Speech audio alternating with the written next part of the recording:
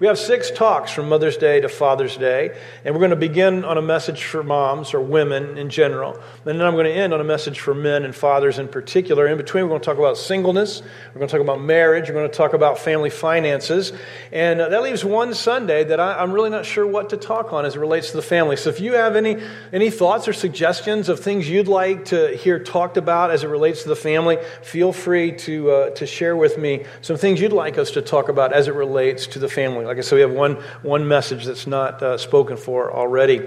Now, when it comes to messages directed at women and mothers, on Mother's Day in particular, we usually follow one of 2 streams. One of them is that we'll devote the message to honoring moms and thanking them for all they do. And really, we should honor our mothers. God calls us to honor our mothers. In fact, the Bible makes honoring mom and dad one of the 10 commandments. That was so important to God. And in fact, God actually includes kind of a principle that goes along with that if you honor your parents, there's longevity that goes along with that.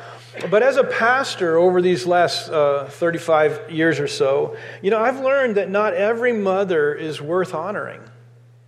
Now, there's been some horrific moms out there, moms who didn't love their children, moms who deeply and emotionally scarred their children. And let's face it, we all come from broken families.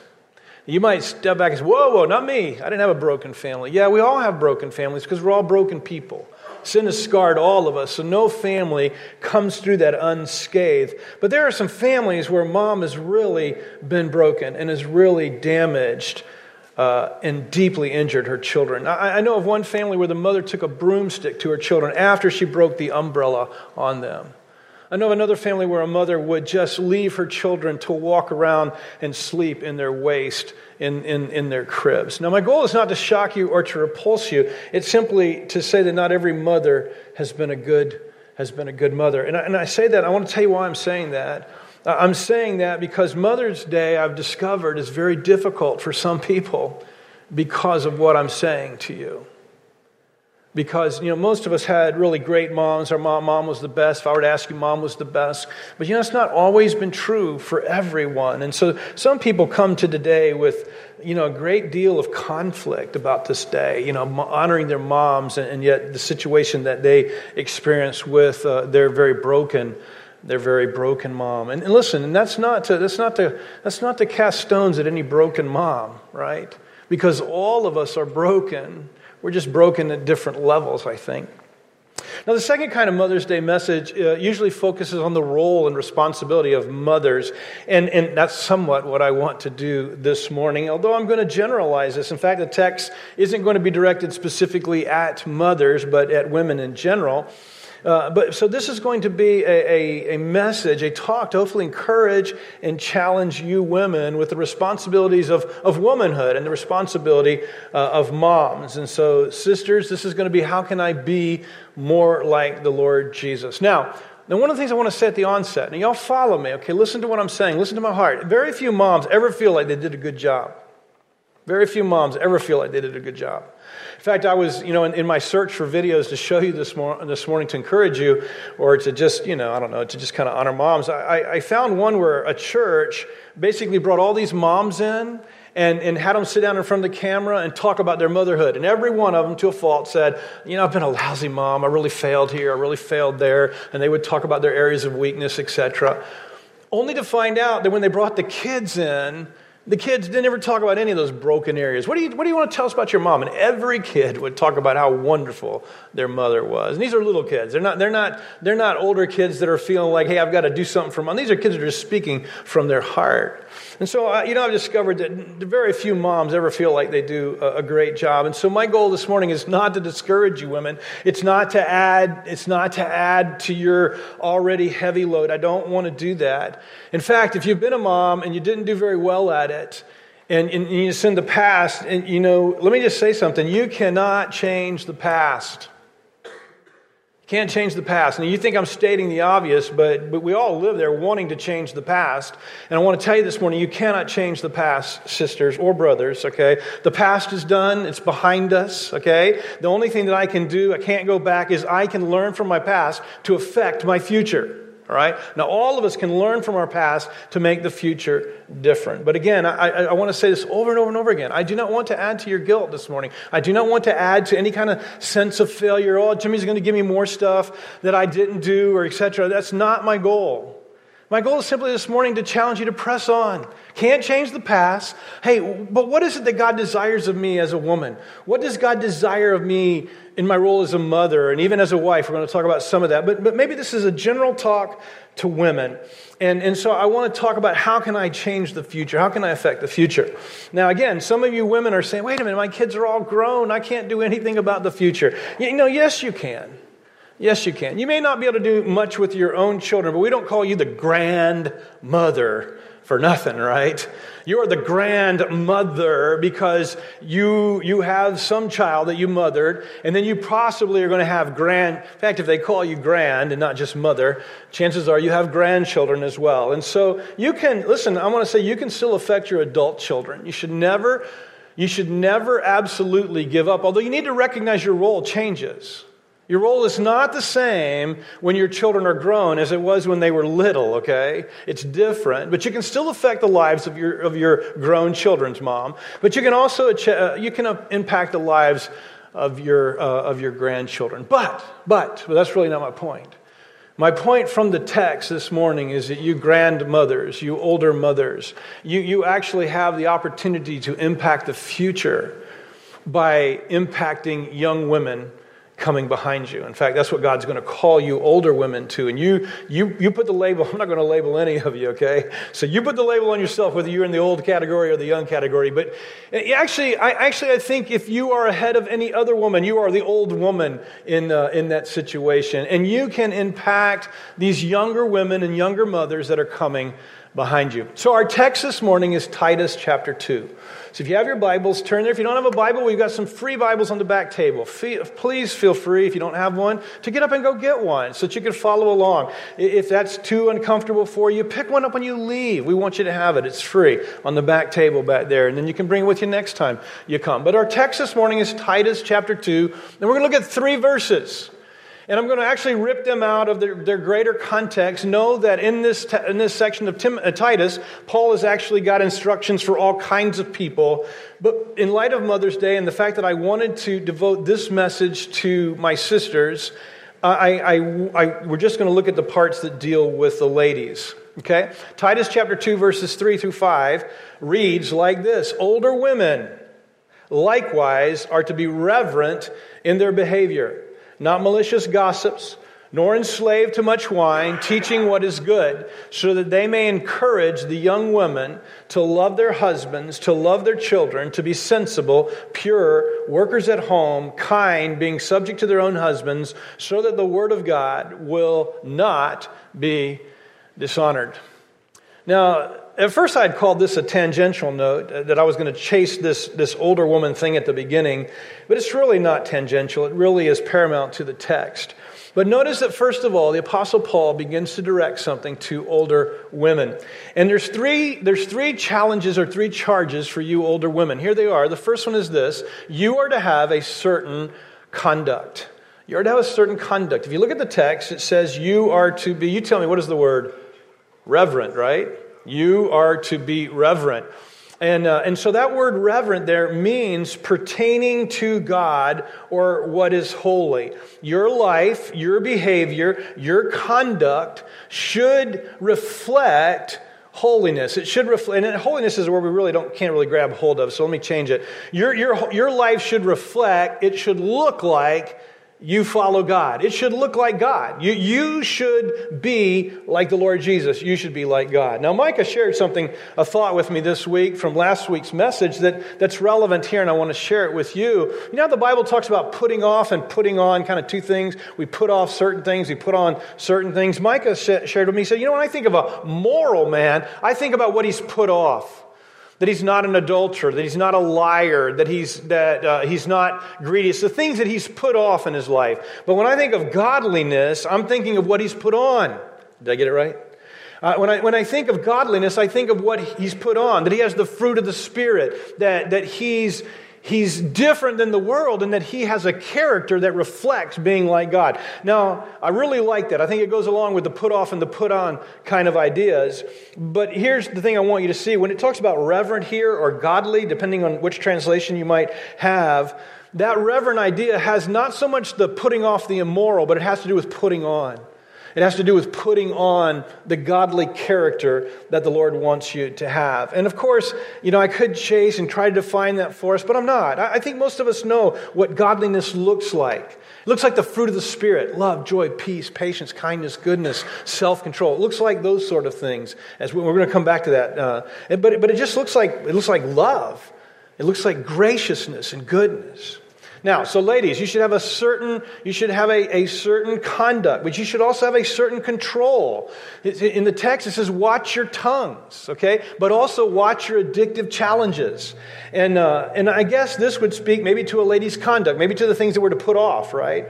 To the things the immoral things that we should not do. Now, I'm not sure why God singles out women with the gossip. I really am not, because I've discovered that we men gossip just as much as you women. All right, got an amen over here. Can I have one over here? Right. So, we get it, men. We get it that we can gossip just as much as you women. Okay, but this text is directed towards you ladies, and it says, "Don't be a gossip." Ann and I watch a lot of Andy Griffith. And to quote Barney Fife, nip it in the bud, ladies. And he always says this: pick a lock, pick a lock. I have no idea what that means, but it means shut up and don't talk, right? And so Barney would say of malicious gossip, pick a lock. Don't be involved in gossip. Now notice this, that Paul is saying, don't be involved in malicious gossip. Don't be involved in malicious gossip. Now, what's the difference between gossip and malicious gossip? Malicious gossip is when you are gossiping for the purpose of hurting people. I mean, you're not just gossiping because you're sinning. You're gossiping because you've got an intention to sin, not just with gossip, but you've got an intention to hurt people with it. And Paul singles out malicious gossip, but I would say to you, don't gossip at all. Now notice the second thing in this control, this certain control that you older women are to have, is you are to control your addictions. And the one that he specifically mentions here is not being addicted to wine. And I think, I'm sure that Paul would include all addictions in this, okay? You should not be addicted to Facebook. You should not be addicted to TV. You should not be addicted to, whatever you might be addicted to. We shouldn't have addictions in our life. We should fight against addictions because the Bible calls us to do everything in moderation, not controlled by it. In fact, we're not to be controlled by anything. We're to be controlled by who are we being controlled by? By the Holy Spirit. That's right. Not by any addiction, okay? But in this particular case, notice that he singles out alcohol, or he singles out wine. And I would say probably because that was probably one of the greater addictions in that day would have been the use of alcohol and the use of wine. And so I want to say to you women, but I also, and again, this is a message primarily to women, but there's so many ramifications in what I'm going to be saying to men. And it's this: guard yourself against alcohol. Alcohol is not a sin. There was a day when we in the church used to just condemn alcohol and call it a sin. It's really not a sin. Drinking alcohol is not a sin.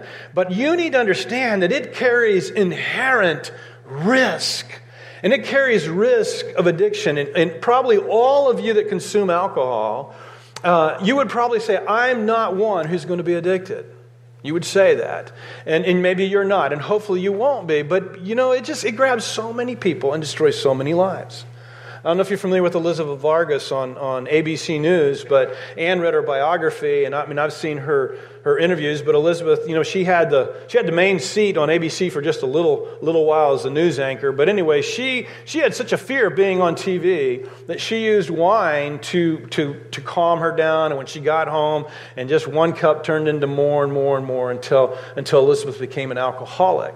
And lost her family, lost her children, lost her marriage because of it. And she talks about just how addictive that can be. We've seen in our day, especially millennials, listen to me. It's almost like we've embraced, that there's no inherent dangers in alcohol, and there are. And God is warning you, older women specifically. He says, do not be addicted Do not be addicted to much wine. Be careful with those addictions. Now, so the first one is the conduct, and then there is control, and then there's a certain calling that he gives you older ladies. And he says, teach what is good. You older ladies, you're to be teachers. That's what you're to do, moms. The reason why I say to you that your influence is never over once your children are out of your home is because you are always called to be a teacher. You're called to teach your own children, maybe specifically, but here it's greater than that. Your impact should be on teaching women everywhere. Notice that. That's who are you to teach? According to the text, you're to teach the younger women that are coming behind you. Your influence need not diminish. Your influence can actually grow exponentially as you've raised your children and you begin to sow, if you would, your knowledge, your experiences into lives of these younger women coming behind you. You know, your influence can actually grow exponentially. But then notice that Paul tells these women what they're to teach. All right, there's a list given there, and there's a list of what these older women are to teach these younger women in being faithful daughters of the Lord. Now, what I'm going to do for the remainder of these next few minutes is there's 7 areas mentioned there, and we're going to touch on each one of the 7. And these are the things that older women, you're to teach younger women. But here's what I want to do. I want us to kind of rip that out of that context and say, ladies, I want to say to you ladies, you moms in particular, these are the things that God desires of you. And again, let me reiterate this. I know I've said it a bunch of times, but I'm really feeling the pressure of this. I don't want you to leave here feeling like, oh man, I got more burden on my back of things I've got to do. That's not what I want to do. The past is in the past. We can't change that. What we can do is say, okay, God, here's some things. Begin to pray about these 7 things. Begin to say, God, how can I grow in these 7 areas? All right, so real quickly, let me give you the 7 areas that ladies, God says, teach the younger women these things so they will be these things, so you'll be these things. The first one is this: ladies, be a lover of your husband. Verse 3, teaching what is good so that they may encourage the young women to love their husbands. Older women, you're to teach young women how to love husbands. That implies this: we are hard to love. And indeed we are. I get it. We are selfish. We are selfish. We are hard to love. And one of the interesting things that I found in this text that I was totally blown away with is the word for love there is not agape. The word for love there is phileo. And if you've been in church for a long time, you'll know that the Greeks had different words for love. And so they were a much more exacting language than us. We love our hot dogs and we love our wives. Same word, right? There ought to be a different word for loving your hot dog and loving your wife or loving your husband, all right? But there's not. But there was in this language different words for love. Phileo had to do with friendship love. Friendship love. So here is what Paul is literally telling the older women: teach the younger women how to be friends with their husbands. Now, most likely, they're in a culture where most marriages are arranged. You know, we don't know nothing of that anymore. All our marriages are based on romance, and, you know, very few marriages are ever arranged. I find you, you find me, we get married out of this kind of romantic love. And again, I'm not saying there's anything wrong with it. I'm just simply saying that, boy, you know, it was so different back then. And so what Paul is saying to these older ladies is teach these young wives to be friends with their husbands. And this is obviously, hopefully, a skill you older women have learned through trial and error over the years of being friends with your husband. That's the idea. And again, let me say this. Ladies, I promise you, on Father's Day, it's going to be directed at the men, okay? So please don't sit there and say, Jimmy is being so unbalanced, and it really they should be doing this. Yes, you're exactly right, but this is for you, okay? Now, in his book, How to Approve Fair Your Marriage, Willard Hartley says this: the man's his second greatest need.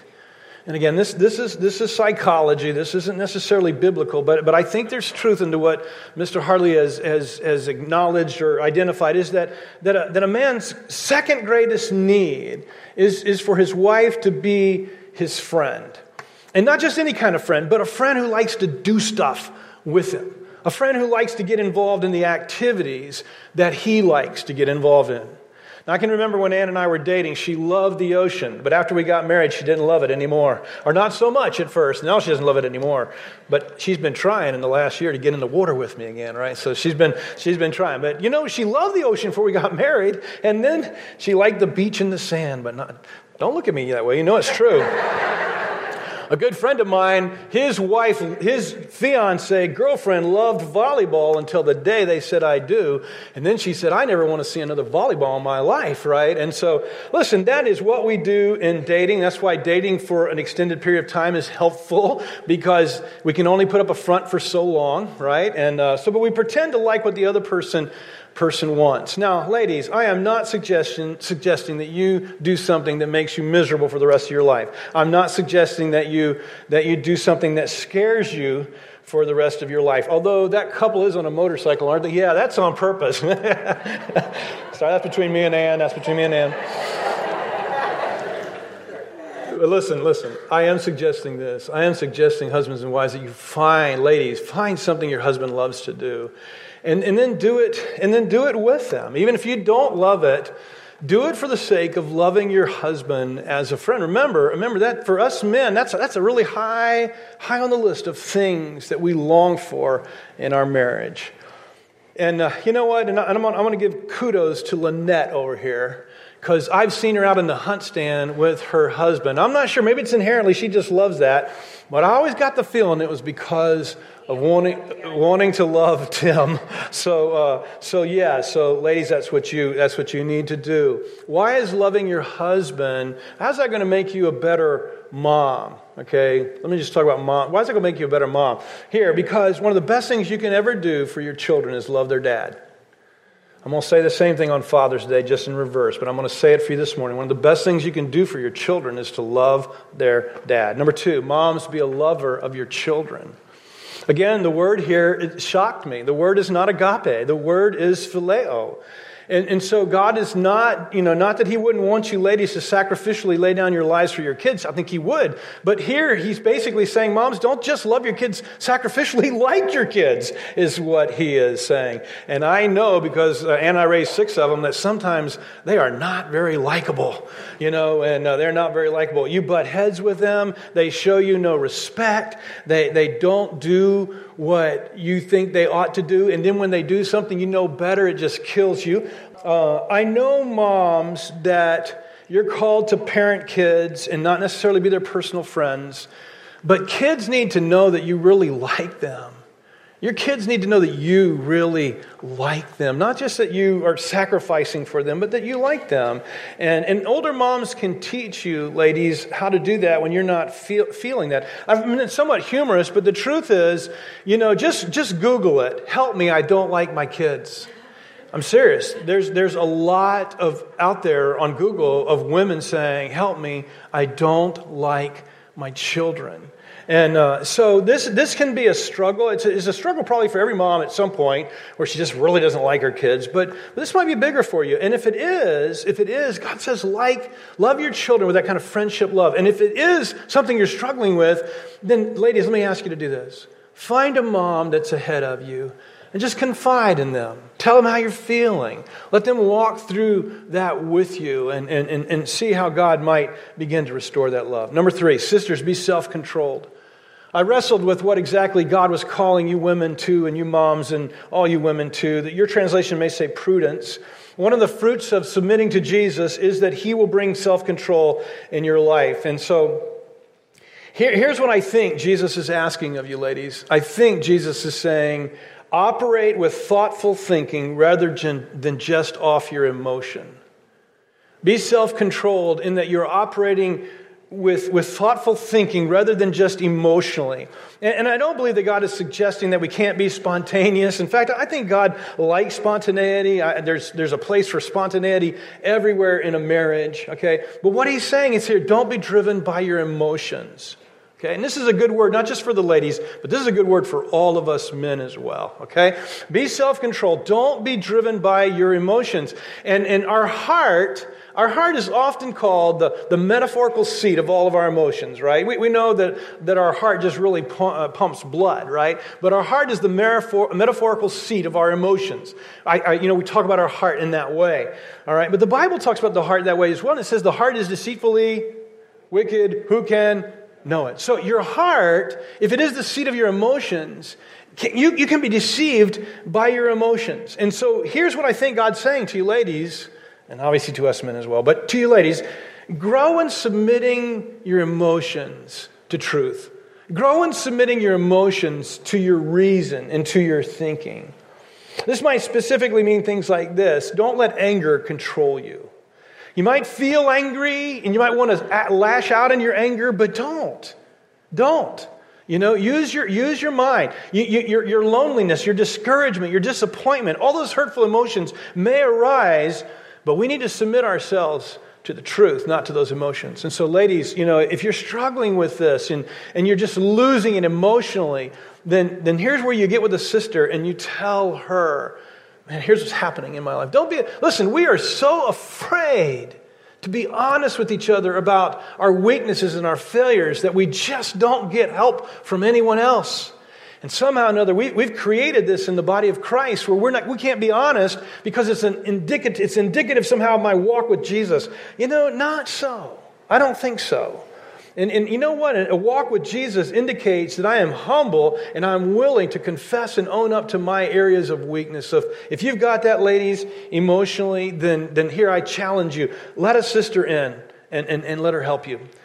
I don't know what number I'm on, 4. Ladies, be holy is the next thing he says. The root word for that word there, I think your Bible my Bible said pure. I chose the word holy here because it has as its root the same root for holiness. And so ladies, be holy. Be like the Lord Jesus. This is probably a reiteration of the thing he called older women to be when he said be reverent. He's basically saying teach younger ladies how to be reverent. Teach them how to be holy in their conduct. Again, I'm not going to linger there, but work on being like Jesus yourself. Ladies, can I tell you this? You are not the Holy Spirit for your husband.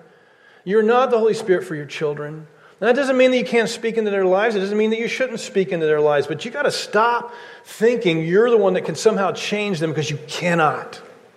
And so the only person you're responsible for changing and the only person that you can change, you know who it is? It's you. And if you're anything like me, it is really hard to change that. It's really hard to change that. Number 5, moms, focus on your family. Literally, the text says workers at home. Now, that does not mean, women, that you cannot have a job or a career outside the house. The reason I know that is Proverbs 31 commends the woman for seeming to have both of those things in Proverbs 31. Both work outside the home, and it seems like she has a career even with regard to what she does for her family. So I don't believe that's what God is saying to you women, that you can't have jobs outside the home. Here's what I think he's saying, and it is an age-old problem for you sisters, but it's this. How do you manage a full-time career and prioritize your family? How do you do that? That's really, really hard. The rise of abortion in our culture and in our land is because women are saying, if I do not have the right to abortion, if I do not have the right to kill my unborn child, then I cannot control my career because that'll be such a distraction, that'll be something that impedes my career. And so our culture says we must have abortion on demand so that I can focus on my career. Well, that's what our culture says, but that's the women of culture. You are not the women of culture. You are the women of Christ. If you're not a follower of Jesus, you might find what I'm saying here offensive. But if you're a follower of Jesus, you cannot find what I'm saying offensive. This is what God says. There should be in your life a priority on your family, even over your career and jobs. And you say, well, how do I do that? I don't know. And I don't know how you do that. That's one of those things you've got to wrestle between you and the Lord. But whatever you do as far as work is concerned, here's what God is saying. Older women, teach women to be focused on their family. Teach them to prioritize their family. Show them how to do that. And so if you're an older woman that managed career and family and you found a way to do that, teach younger women who feel the same pressures to do the same thing. But ladies, again, prioritize your family. Number 6, sisters, be kind. The word is often translated good, and your translation may say good. Here's what it's saying. Older women teach younger women to be good. Ladies, you should be good. And I tell you, men and women, we should both be kind. This is the fruit of the Spirit. It's what's true of us who follow Jesus. We should be good and kind people. My guess that the opposite of this would be harsh and unsympathetic, maybe severe. And that God would have to remind you ladies and us men, and I know I'm saying us men till June, but I'm telling you, I just got to say and us men too, that God would have to remind us to be kind. It's sad to me.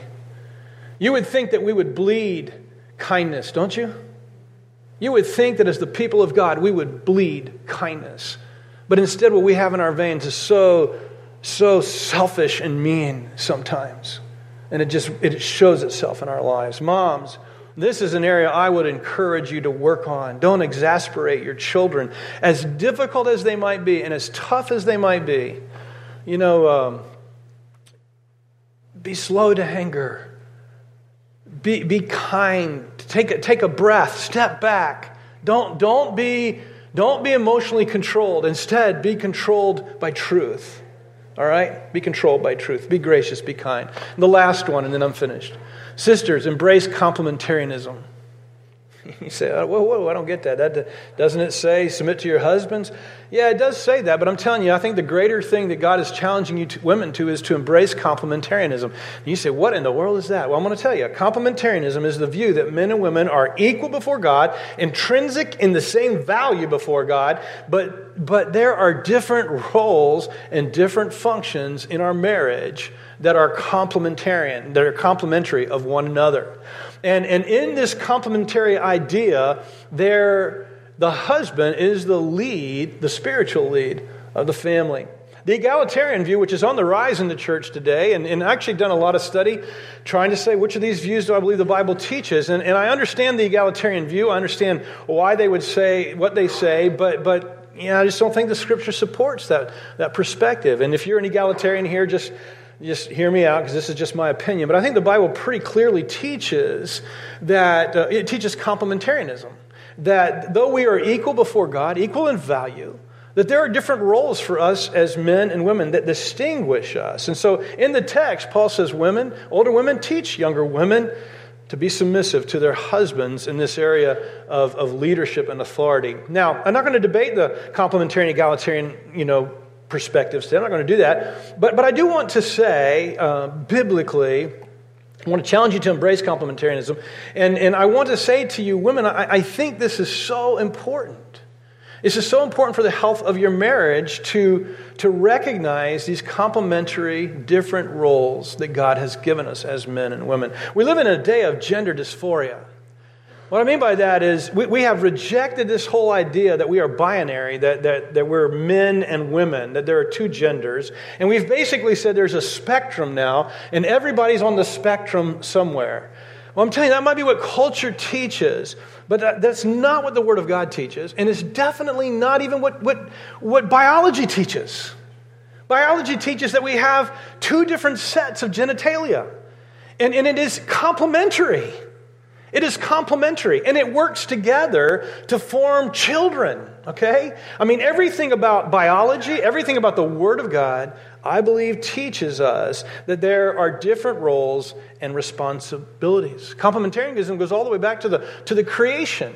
And if you happen to be here this morning and you believe that Adam and Eve were stories that speak to truth, again, a great portion of the Bible-believing church is embracing the idea that Genesis is not literal and that it's storing truth.